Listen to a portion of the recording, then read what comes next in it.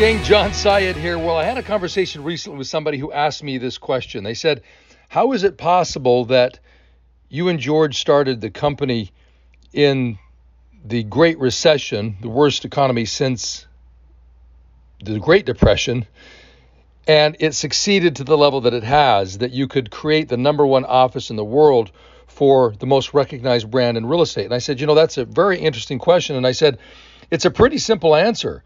We really just put together a list of things that successful people should do, that they do, that people who want to be successful should do in order to really replicate the success of those who are at the top of their profession.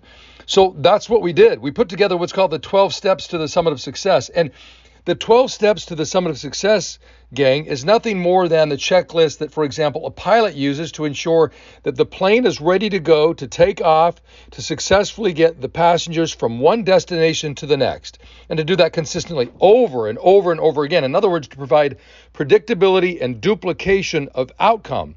So, gang, if you're having a hard time getting predictability and duplication of the outcomes that you want in real estate, my suggestion is that you take a look at the 12 steps to the summit of success. And what I would probably surmise is that it may be that you're falling short on one or some, if not all, of these 12 steps. And if you'll actually take a look at them and then make certain you're implementing them on a daily basis, that you're going to get the results that you want over time. It's not a question of if, it's only a question of when. So let me just very quickly review these 12 steps. We're not going to be able to go into each one of them in great detail, but I at least want to make certain that you're aware of the 12 steps and then really check this against what you're doing on a daily basis. So the statement just simply reads this, that it's a 12-step formula with minimum standards. That's what it is, minimum standards, which when followed with exactness in a positive environment guarantees 24 plus transactions annually and unprecedented personal growth and achievement. So the first item is this: I dedicate 1 hour daily towards building and protecting my self-confidence. Are you doing that? Are you taking the time every day to build your self-confidence? See, the number one thing that we can do to ensure our success is to have the mindset that permits us to be successful. Do you believe that you can be, that you are going to be? Are you confident? Do you have the confidence that's necessary to help the prospects, your potential buyers and sellers, to be confident in you, to lead them through one of the most challenging transactions they'll ever be involved in? Do you dedicate 1 hour daily towards building and protecting your self-confidence?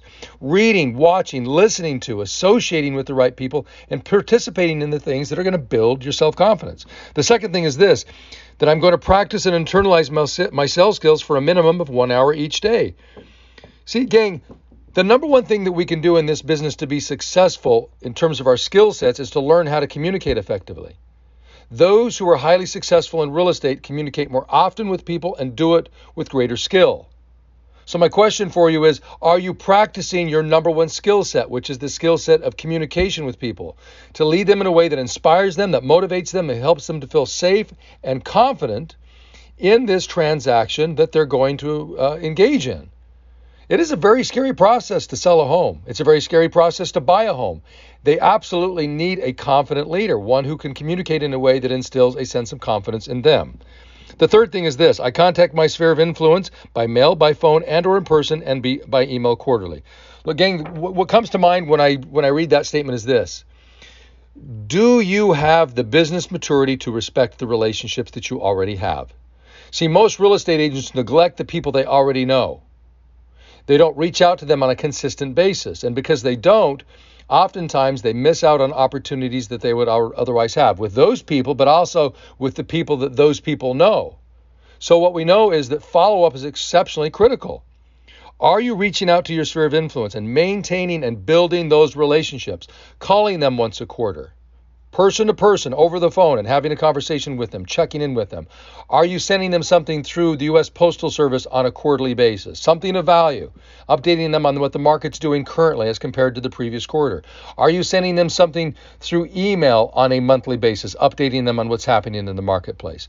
And are you having 2 to 3 client appreciation events every year that allows you to connect with them and reconnect with them? And then are you posting 2 to 3 things consistently on social media to maintain your relevance, to keep yourself in front of them so that they know that you're active and you're doing things in the business of real estate. This is exceptionally critical, having the business maturity to build those relationships and to maintain them. The fourth thing is this: I make 150 plus contacts per week, 30 plus per day by phone and or in person.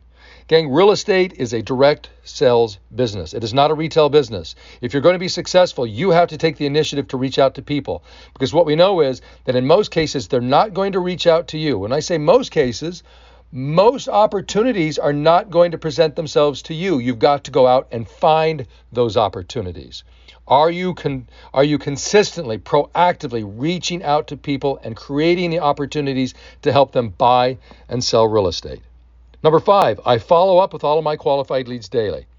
This is what I would say relative to follow-up. 75% of your opportunity in the business of real estate is only going to be available to you if you make those follow-up calls. The fact is, the vast majority of business for you, the listers who are going to sell and the buyers who are going to buy, you're going to have to reach out to them 3, 4, 5, 6, 7 times before they agree to meet with you and sign a contract to help them buy and sell real estate. Statistics show that. So don't ignore the statistics, the truth, the facts. Just simply comply, follow the rules, and be successful.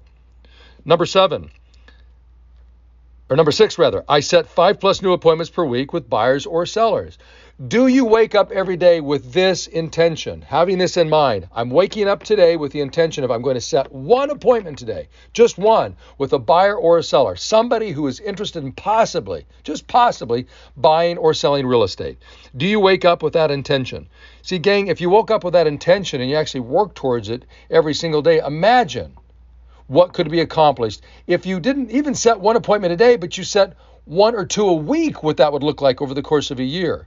You would be wildly successful. So do you wake up with the intention of setting one appointment every day? Number 7, I completely pre-qualify 100% of my appointments. Gosh, gang, that is so important in today's marketplace, especially as it relates to working with buyers. Are you working with buyers who are truly pre-qualified, not only financially, but pre-qualified with you in terms of they've answered the questions, that you know they are correctly motivated, that they have the right perspective, and they are realistic about what's going on in today's marketplace?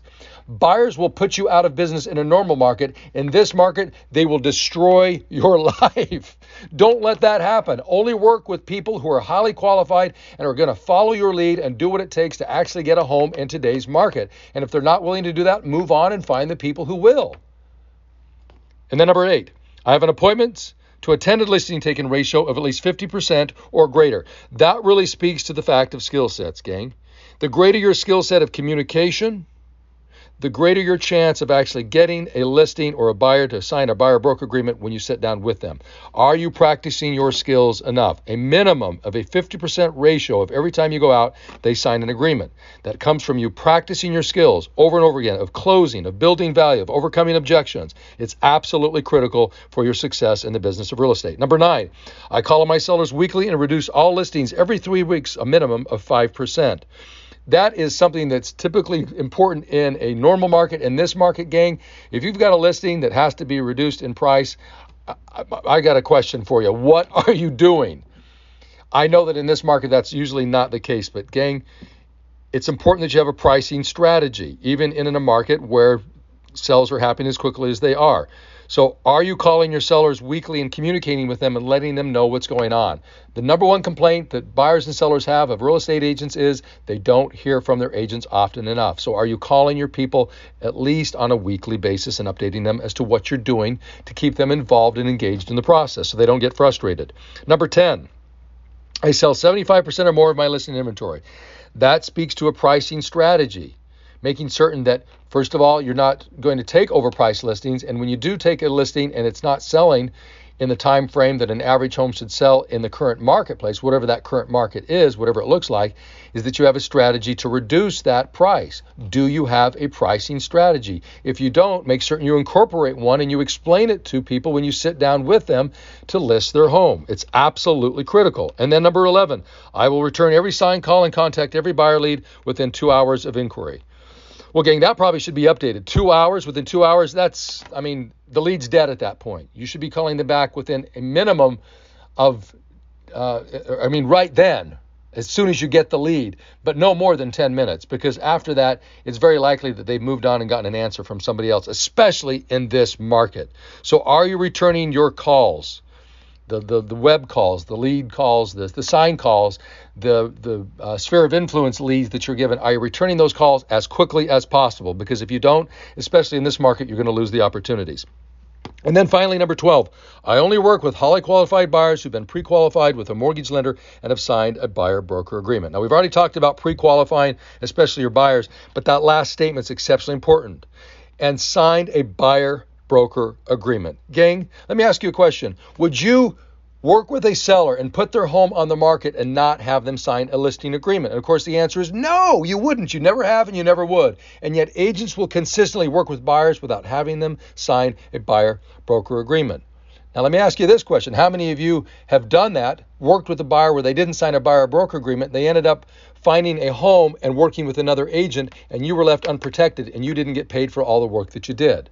If you're in the business long enough and you're not getting buyer-broker agreements signed, I know that's happened to you. If you want that to stop, especially in today's market where there's a higher risk of that happening, then get them to sign the buyer-broker agreement. And if they're not willing to do that, then don't work with them. Because if they're not willing to follow your process, they're not going to get a home in this market. They're ended up going to be frustrated with you, and you're going to be the bad guy or the bad gal. So don't do that. So remember, success is nothing more than doing what other people who have done it before you do, mimic their behavior. That's what this is, the 12 steps to the summit of success. It's the behavior of successful people. Do these things and you too will be successful. Give these things some thought, and as usual, I'll see you at the top.